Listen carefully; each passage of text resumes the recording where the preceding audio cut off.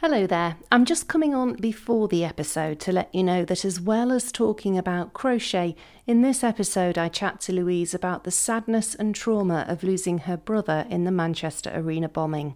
If this is a subject you know you'll find upsetting, please give the episode a miss.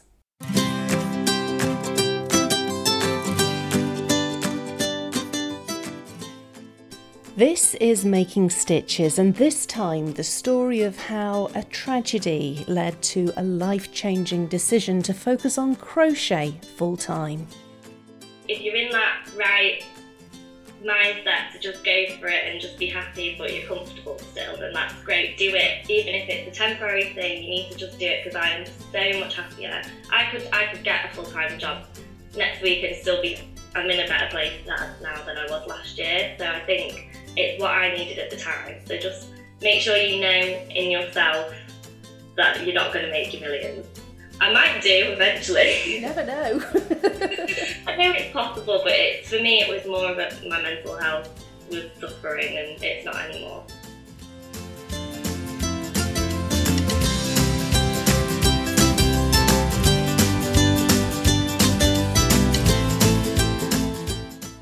Hello and welcome to Making Stitches. I'm Lindsay. Thanks very much for joining me for this latest episode.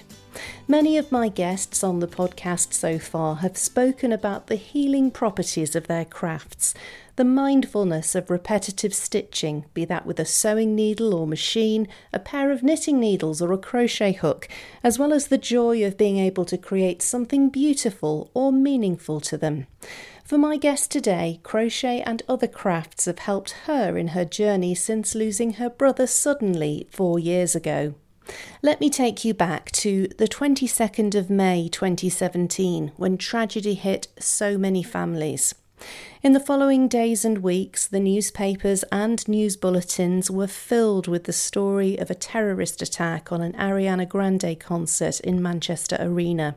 More than 800 people were injured and 22 people lost their lives.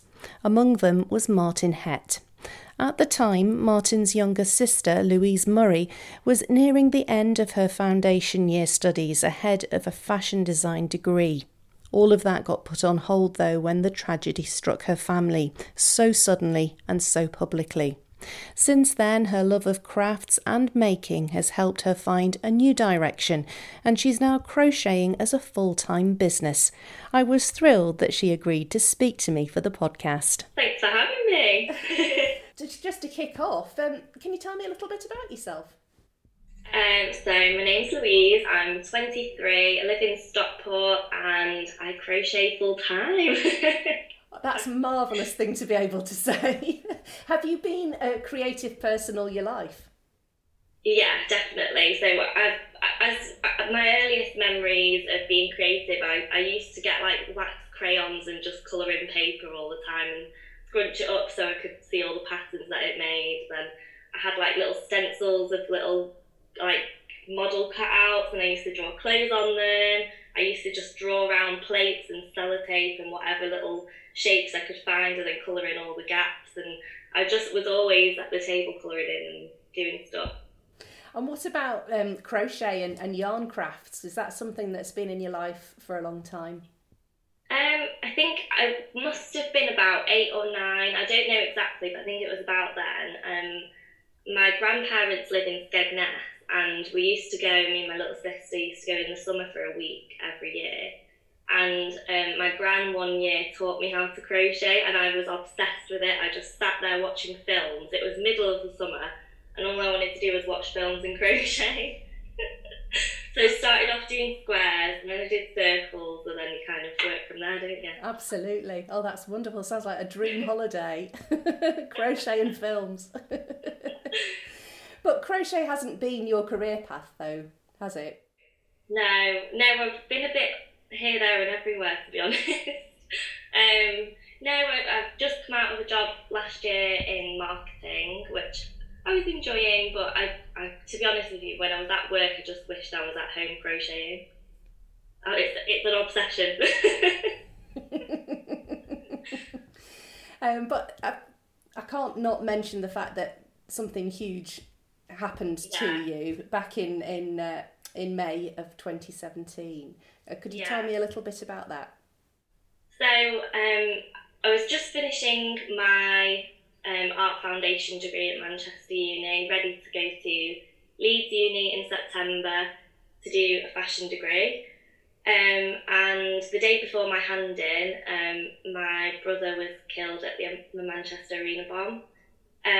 So it kind of flips your whole world upside down, and I had to drop out of uni because obviously I didn't want to leave everyone behind and be on my own in Leeds. I probably wasn't in the right mindset. Loads of reasons, really. And it just kind of, until I quit my job to do crochet, I think I was in and out of different jobs trying to just find my way back onto a path of being all right again. I can't comprehend what you've been through, and can I just say I'm so sorry for what you've experienced. How has your craft helped you in the intervening years?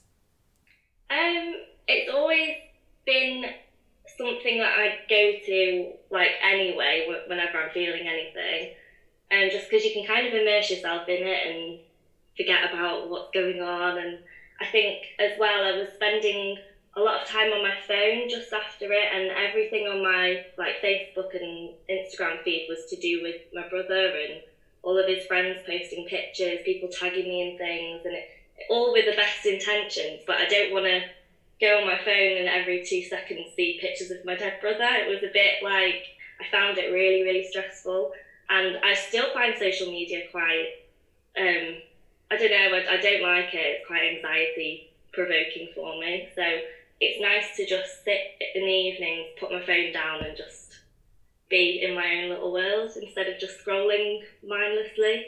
Yeah, it's so easy for somebody who's not experienced anything like you, but you can get sucked into social media, can't you? Yeah, it's a really horrible place. I deleted Snapchat, I deleted Twitter, I'm tempted to delete Facebook. I don't really like it. I'd rather just be in my own little world. If you want to see me, give me a text and we'll meet up. There's nothing that is going on there that I can't see you in real life to talk about, or I don't know, I don't like it. No, I can totally appreciate that. So crochet was your safe place that you could escape to, away from what was kind of bombarding you. Yeah, I did whatever I could get my hands on. We had loads of beads at home, so I bought loads of little earring hooks and did that. I just got all the beads out on the floor, and this is at age 20, 21. I didn't want to be on my phone, sucked into the virtual world of doom. Yeah, quite. I can totally appreciate that. So what was it then that triggered you to decide, actually, maybe rather than just being a hobby, crochet should become much more for you and become your full-time job? Good question. I think I've always wanted to do it since I was about 17. It's been the dream to just sell my own clothes and do that. But I don't know, you're kind of told that you go to uni, you get a career, and you do something serious rather than crochet full time. So I think I just thought that's what I had to do. And then I think obviously Corona happened. So I think there was just nothing else more to life other than getting up in the morning, going to work, coming home, getting up again, going to work. It was just a bit, I started being really down, and I'd get up in the morning and cry before I got to work because I just really didn't want to go. I just wanted to come home and just do my own thing. And I just thought life's too short to be getting up in the morning and crying about going to work. Definitely. So you took the plunge. Yeah, I have savings. I'm quite sensible with money. I've got lots of savings. So I thought now's probably a good time before I have kids and settle down properly. My bills are quite low because I like living cheap anyway. We're in lockdown, so I'm not spending anything. Now's a really good time to try it. Brilliant. And how's it been so far? It's stressful. I don't regret it one bit because I think I'm a lot happier. My partner says I'm much happier. I've got no money, but but I'm a lot happier, definitely. If all else fails, I'm having a great summer. I can get a part-time job if I need it. I can go back to uni anytime if I want to. I'm just, for now, it's the right thing to do, and I think that's all that matters. Nothing is forever, is it? Absolutely. It's just something that you're doing at the moment, and if it takes off, so be it. Then that's great. If not, I can do it on the side and get another job or part-time job, or I can just do this as much as I want because I'm happy and I've got my savings. Fantastic. So what is it you're actually doing? What is your business? So I've been selling second-hand clothes since I was like 17 on the side, just while I was in uni and in college and stuff. So I've still got a bit of that going on, but my crochet, I make crochet clothes, earrings, jumpers, cardigans, skirts, whatever I come up with really, and sell them on, I've got a website now, which I started up last month, and mostly on Depop, and I've got a few patterns out on Etsy as well. So I've kept myself busy. Sounds like it. Blimey, you must be crocheting round the clock. Yeah, definitely. So is it your own designs that you're selling the clothing of? Yeah, everyone always asks like what patterns I follow, but I've never ever followed patterns before. Because I wasn't taught to follow a pattern. My gran taught me to make a square and a circle. So I've kind of, it's a lot of trial and error when I make a new pattern. There's a lot of undoing everything and starting again, which is fine. I enjoyed that. And then when I've done one, I think I've got quite a good memory, like a photographic memory, so I remember it exactly to the stitch, so I can just do it again. Well, that's very useful. So I don't follow patterns, but then I've tried to make a few patterns and they seem to be going all right. So that's brilliant. So how have you found being able to get the word out about your business, bearing in mind that you have a kind of an arm's length relationship with social media? Well, I do, but my last job was in social media marketing, PR. So I mean, I can understand social media, and I think I'm good at it, but I just would rather not. When it's my business stuff, I don't mind it. It's just my personal one I'd rather bin. It's different when it's your business stuff, isn't it? Yeah. So I started my Instagram account in, I think, the last day of July last year. So I think in like 9 months I got 10,000 followers. So I don't know how I did it. Well, you're obviously doing something right. Just being very persistent and trying to post every day and stay active on it, really. Brilliant. Which is very counterintuitive for me. So have you got any words of advice for anybody else who's been inspired and thinks that they might like to, follow you and follow their dreams and turn their passion into a business? Yeah, go for it, but make sure you're not expecting to make as much money as you were.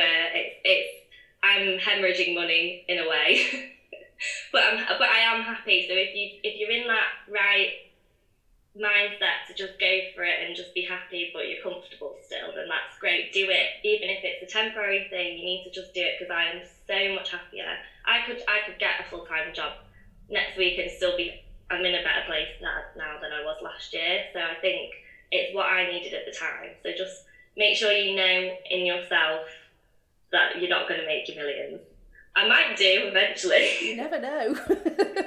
I know it's possible, but for me, it was more of my mental health was suffering, and it's not anymore. So yeah, I guess what you've been through has kind of made you realise what your priorities really are in life. Yeah, life's too short. Life's too short to just, anything could happen. I could die in a car crash tomorrow, so I'm happy. I could go happy if I do go tomorrow. Well, thank you so much for speaking to me, Louise. It's been a real treat. I've really enjoyed it. And it's so inspiring to see, somebody who's just gone for it. And, When I told my parents I was going to do it, I expected them to say, "Oh, Louise, you idiot, don't do that." But they were like, "Oh yeah, do it. Life's too short." So I think the family vibe is do what you want to do. Well, that's a brilliant ethos to live by, definitely. Yeah, but within reason.